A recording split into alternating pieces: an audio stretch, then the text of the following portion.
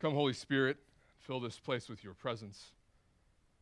Form us into the image of Christ. May we know your love today as we have never known it before. Abba, Father, we pray that you would please help us to be attentive to your word.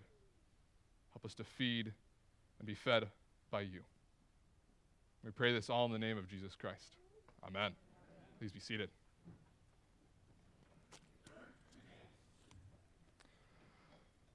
Well, when I was in seminary and someone asked me how I was doing that day, my knee-jerk reaction would be to say, I'm making it, or I'm surviving. I really like that one. I'm surviving. For me, that was a mashup of saying, I'm busy and I'm stressed, don't talk to me. If there were two words that could define the American life, it's busy and stressed. I'm sure that busyness and stress is something we have all struggled with or currently are struggling with today. We're stressed because of work. We're stressed because of procrastination, family conflict, money, and because we don't like being stressed and busy. There are 1,000 reasons for stress, and what do we usually do when we're stressed out? We usually try to medicate it by working harder, exercising, binge watching a TV show, drinking too much maybe. Maybe it's gossiping with friends, and maybe it's looking at pornography. All of this to escape the feeling of being overwhelmed by the stress and busyness of life. And all the stress and busyness makes me wonder, what are we striving for? What is our end goal and vision in life? As humans, we are motivated by our vision for the good life as our end goal. We want a good life. And it's usually what we imagine a happy or abundant life would look like if things would just go our way. So how do our desires and our desire for the good life connect? We are stressed and busy because we don't have what we imagine we should have. We have not achieved this good life, this end goal.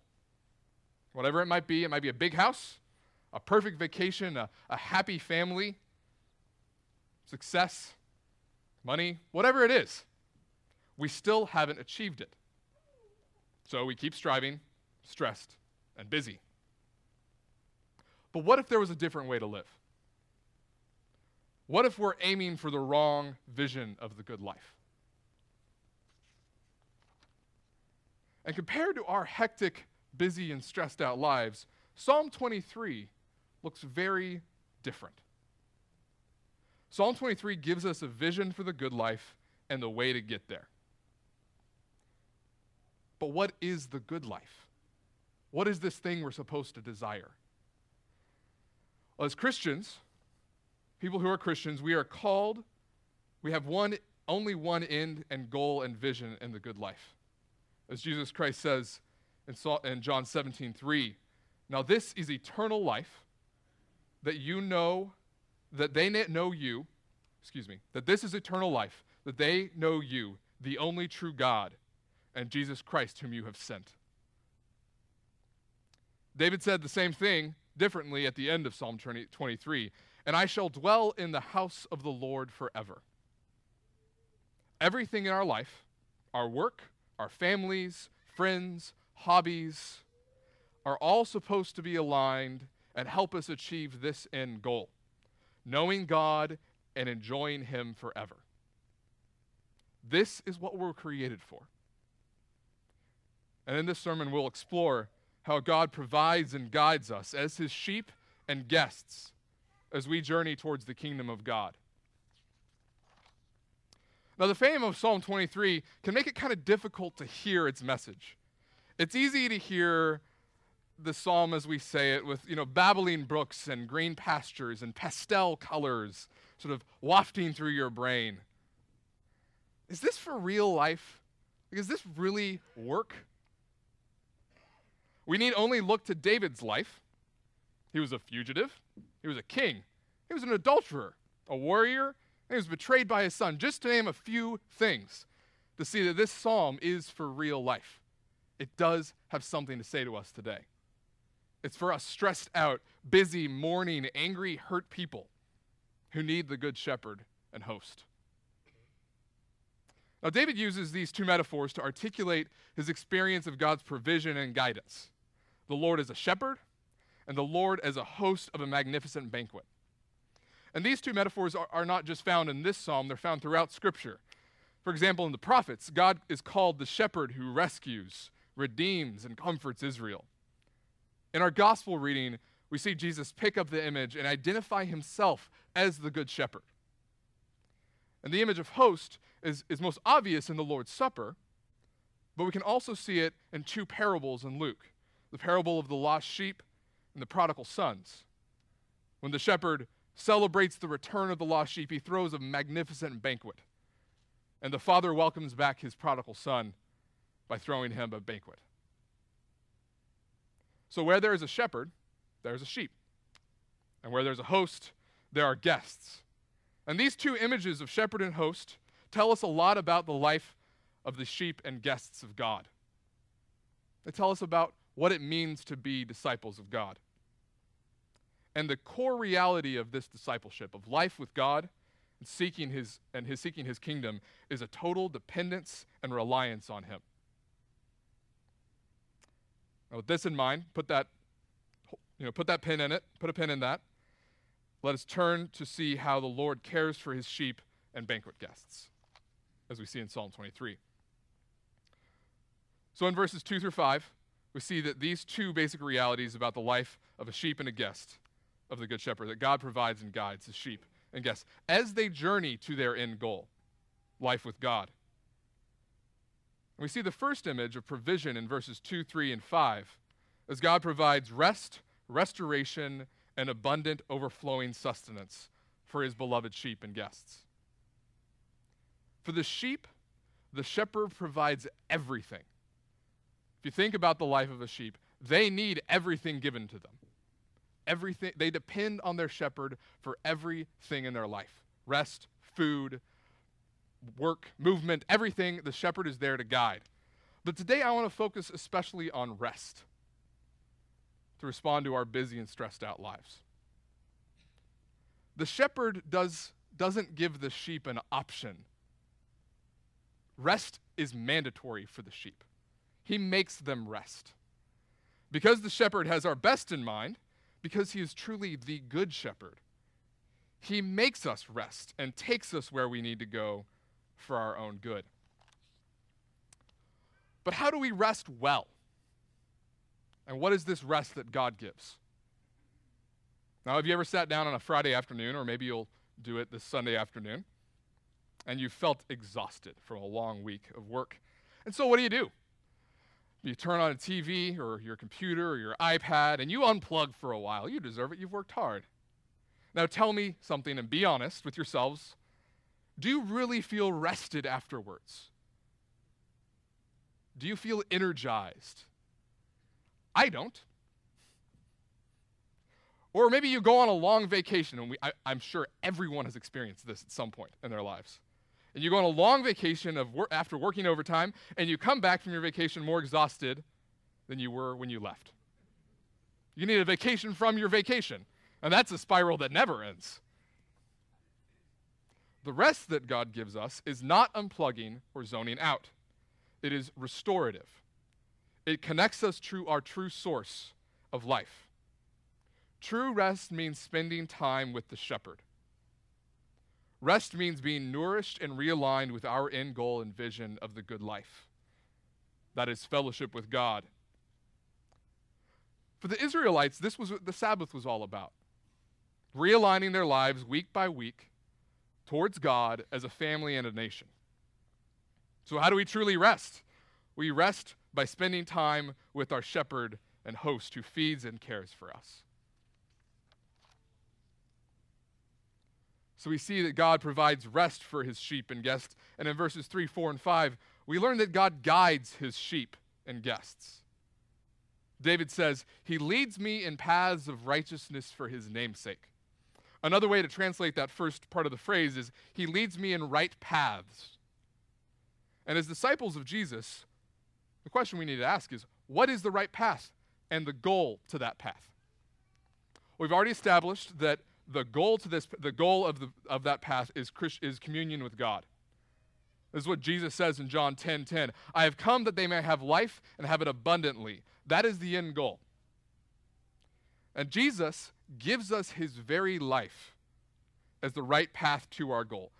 When you become a Christian, you put your faith in Christ and are baptized into his body, you are given the life of Jesus. Everything that Jesus had and accomplished in his life, death, and resurrection is yours through the power of the Holy Spirit. That is the path to communion with God. But one thing that I find really hard as I walk this path is understanding and knowing how God guides me. Maybe you've struggled with this. Maybe you've experienced deep doubt as you're trying to make an important decision in your life. Maybe it was about the person you were going to marry, the school you're going to attend. Maybe it's more simple things like, how do I care for my parents, or how do I care for my spouse better? How does God guide me? Growing up in the church and asking this question, there was a ton of anxiety around this for me because I was afraid if I made the wrong decision, I'd veer off and be on the wrong path. Oh man, there's this good path and there's this less good path that if you behave badly, that's the one you're going to be on. I don't know if that's your experience. This was mine, and I can only speak out of my experience. So how does God guide us? Well, I think the first thing we need to recognize is that Jesus is with us. He loves us, and he doesn't abandon us.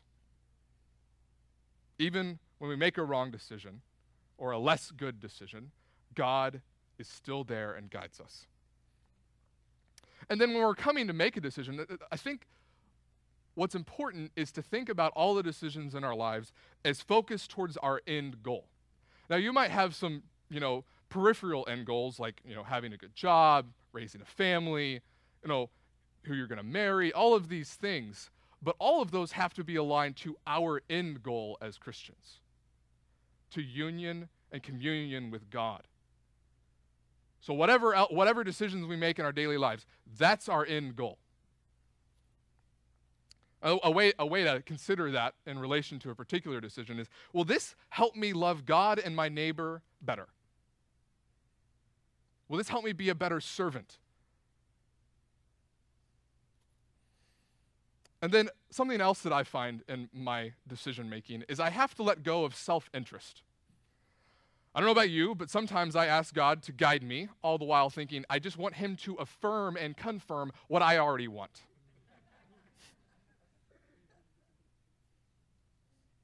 We have to let go of what we think we want and we think will be best and really, truly ask for the wisdom to know and seek what he wants for us. This might, in fact, I would say that this simply does require us to ask for advice, to submit to those who have the wisdom, have authority in our lives, be it your spouse or parents. Ask for help. We don't do these decision-making things alone. And then finally, we trust in God, that he will work things out for our good, even if we don't end up making the best decision. We do our very best, and with the knowledge and the wisdom that we have before of us. And sometimes it just doesn't go well. But we still trust that God will bring us through. And friends, this is important. I struggle with this, to be honest. I struggle with making good decisions or wanting to make the best decision. I'm a perfectionist. I'm a recovering perfectionist. So for me, I have to take these decisions one day at a time. I look for the goal. I try to make the best decision with my wife and those who are in my family and the wisdom that I seek. And I take that decision one day at a time, surrendering the anxiety and the fear that I did the wrong thing. And I trust that God is with me. All the while, sometimes, maybe more than we'd like to admit, the right decision doesn't always feel good. Doesn't feel like that bright, sunny path, that green pasture. Sometimes the right decision feels like a dark valley. Sometimes we happen to walk down a dark valley, whatever decision we're making, and the Lord is still with us. He still is present with us. And this is what we see in verse 4. And I'm sure that all of us have experienced some kind of dark valley in life. Death. Maybe some of us struggle with depression. Maybe we've been through a horrible divorce, struggled with financial insecurity. Maybe we've been betrayed or abused. Maybe we or one of our close family members struggle with an addiction. These are all dark valleys that we go through. And our response to these dark valleys, at least mine is to run away, distract, and medicate the pain. But what do we see what does David do in the psalm? He looks to the good shepherd who is there to guide him on the path through the darkness, on the way to communion with God, and protects David, and this good shepherd protects David with his rod and staff. Perhaps some of you are in that dark valley now. Jesus is there with you.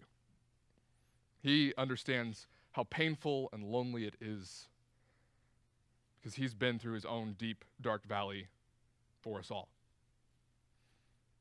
Also know, and I say this with hesitancy because this is hard to hear when you're in a dark valley or when you've been through one, that God does use and can use dark valleys to teach and form us as we walk the path to communion with God, heaven. Let me speak out of my own experience, so you know I'm not making this up. So before I got this job, my wife and I and my daughter moved here in December. Before we got this job, we were 3 months homeless, basically. We were living in a couple's basement, and Lindsay was working, I was staying at home with Marin, and when we moved out of our house, we didn't have any prospects for a job. This was a really hard time. It gutted my ego to a level that I had never felt before. As the guy, you're supposed to provide and all of that, and I couldn't. That was very difficult. And God used this valley to strip me of my illusions of control over my life. Every day I had to wake up and surrender my desire to be in control and fix the situation. You can only fill out so many job applications in a day. And even then, you can't convince the people who are seeing those applications to hire you. Every day, every minute, I was aware of my anxiety and desire to be in control. I had to surrender that to God and ask for his comfort and strength to continue on. I didn't always do it well. My patience was paper thin. I would easily snap at Lindsay. I was exhausted. But slowly, I learned, and I continue to learn, to let go of my fear and trust that he is the good shepherd who leads and comforts me.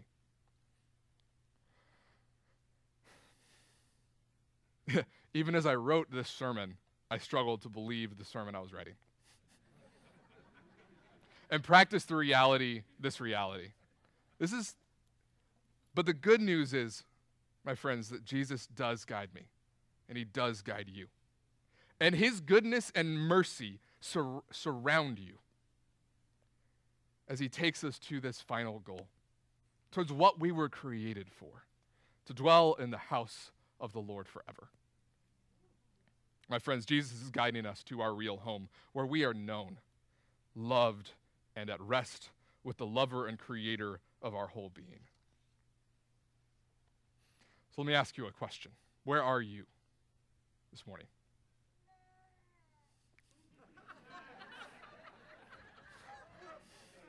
That is my daughter, ladies and gentlemen. Thank you, Marin. Are you running away from the good shepherd? Maybe you don't even want to be a sheep of this shepherd. Maybe you don't even know any of this is real. Are you on the edge of despair in a dark valley? Are you burned out or stressed out? Have you lost your sense of direction and purpose in life, in your marriage, parenting, friendships? Are you lonely? If you find yourself in any of these places, the good shepherd is calling you home.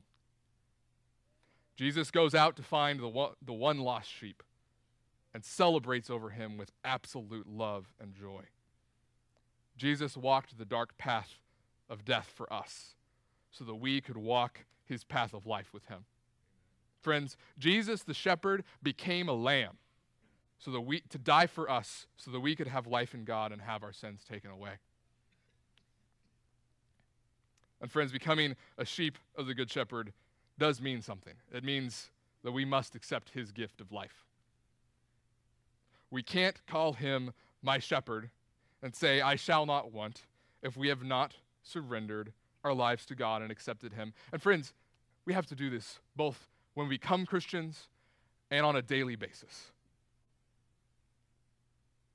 Have you surrendered your life to him?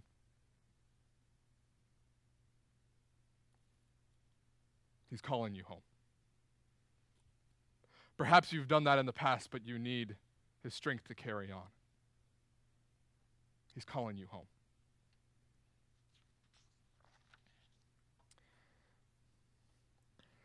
The shepherd and guest of the Good Shepherd, the sheep and guest of the Good Shepherd, are disciples who walk the path toward the fullness of communion with God in heaven. So how does Jesus encourage us today through Psalm 23? I think that the image of rest and guidance are a good place for us to look. I personally found them encouraging, so I'd like to share that with you. As we saw earlier, as sheep of the Good Shepherd, we are made to rest and to be refreshed in relationship with Jesus. And in a culture of distraction and passive consumption and entertainment, frankly, finding real rest is difficult. And paradoxically, it actually takes discipline and effort. Finding real rest takes discipline and effort. And as Christians, I would propose that the foundation of real rest is our relationship with God, which we participate in both personally and corporately.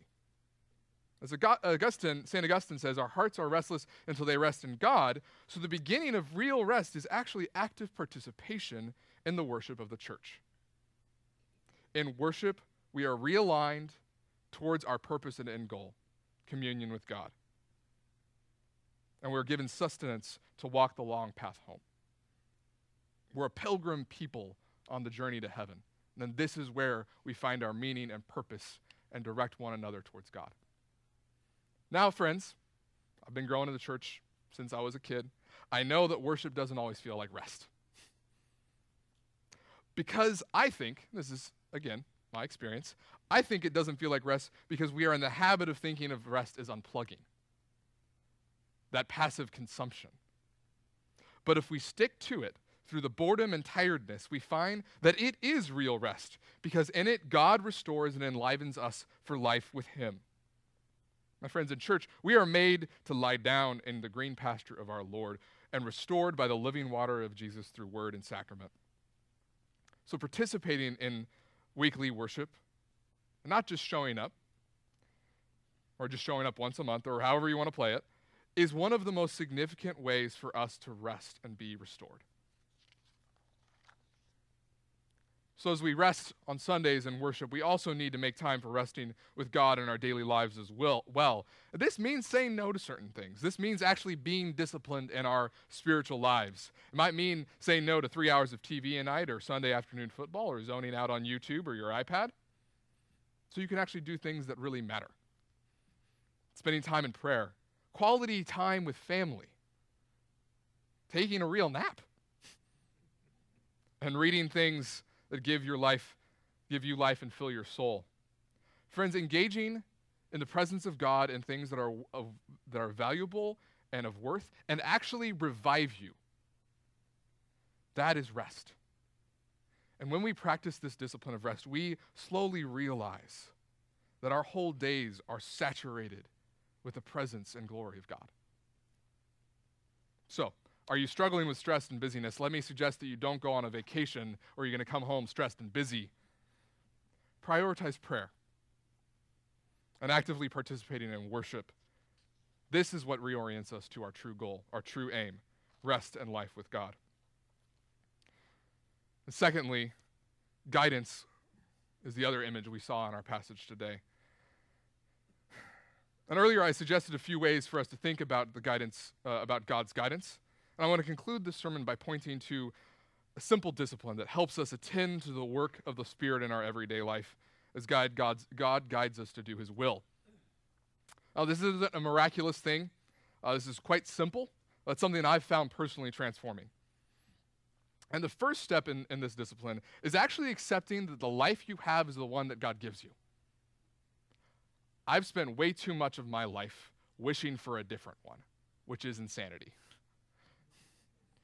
The theologian Dallas Willard said it this way: we must accept the circumstances we constantly find ourselves in as the place of God's kingdom and blessing. God has yet to bless anyone except where they actually are.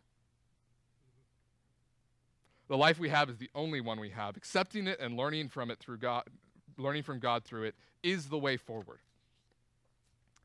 And friends, we actually need to ask the Holy Spirit to help us accept our lives because it can be so difficult. But we have to ask the Holy Spirit to help us accept the circumstances we are in as the place to learn and grow.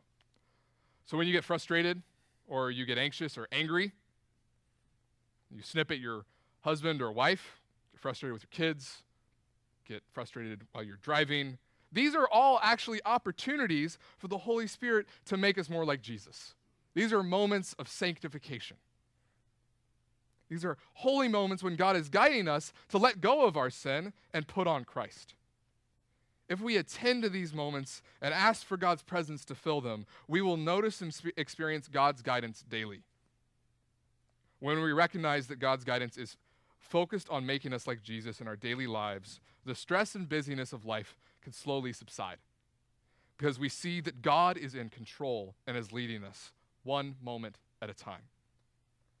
So here's an example, an appropriate one, since Maren just made a little squeak earlier. My daughter recently discovered that she has a beautiful and piercing squeal, which I hope one day we'll hear here. And a few days ago, after a long day, I found myself getting quite annoyed by this loud noise she was making. I was already tired, so my patience was wearing thin. So I felt it. I just wanted to just tell her to be quiet, which is not effective with a 9-month-old.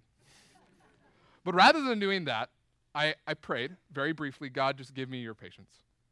And I told Lindsay, I'm really struggling with this noise. And God did. He gave me the patience to see the situation for what it was. Maren's joyous noise was just something that I could enjoy and love. And I was able to rather than be impatient, be frustrated and annoyed, I was able to see the situation with joy and gratitude. Friends, that's just one instance in my day. And I think we all have instances like this. And this is the guidance that we seek. This is the guidance that the Holy Spirit offers all of us. Our lives are filled with these simple moments when the Holy Spirit can form in us the mind of Christ if we are willing to attend to them and surrender to his work on our lives. When we are attentive to the work of the Holy Spirit in these moments, we are on the right path. The path of the Good Shepherd, who provides and guides us as he brings us to our final rest in God. I've said this to you in the name of the Father, the Son, and the Holy Spirit. Amen.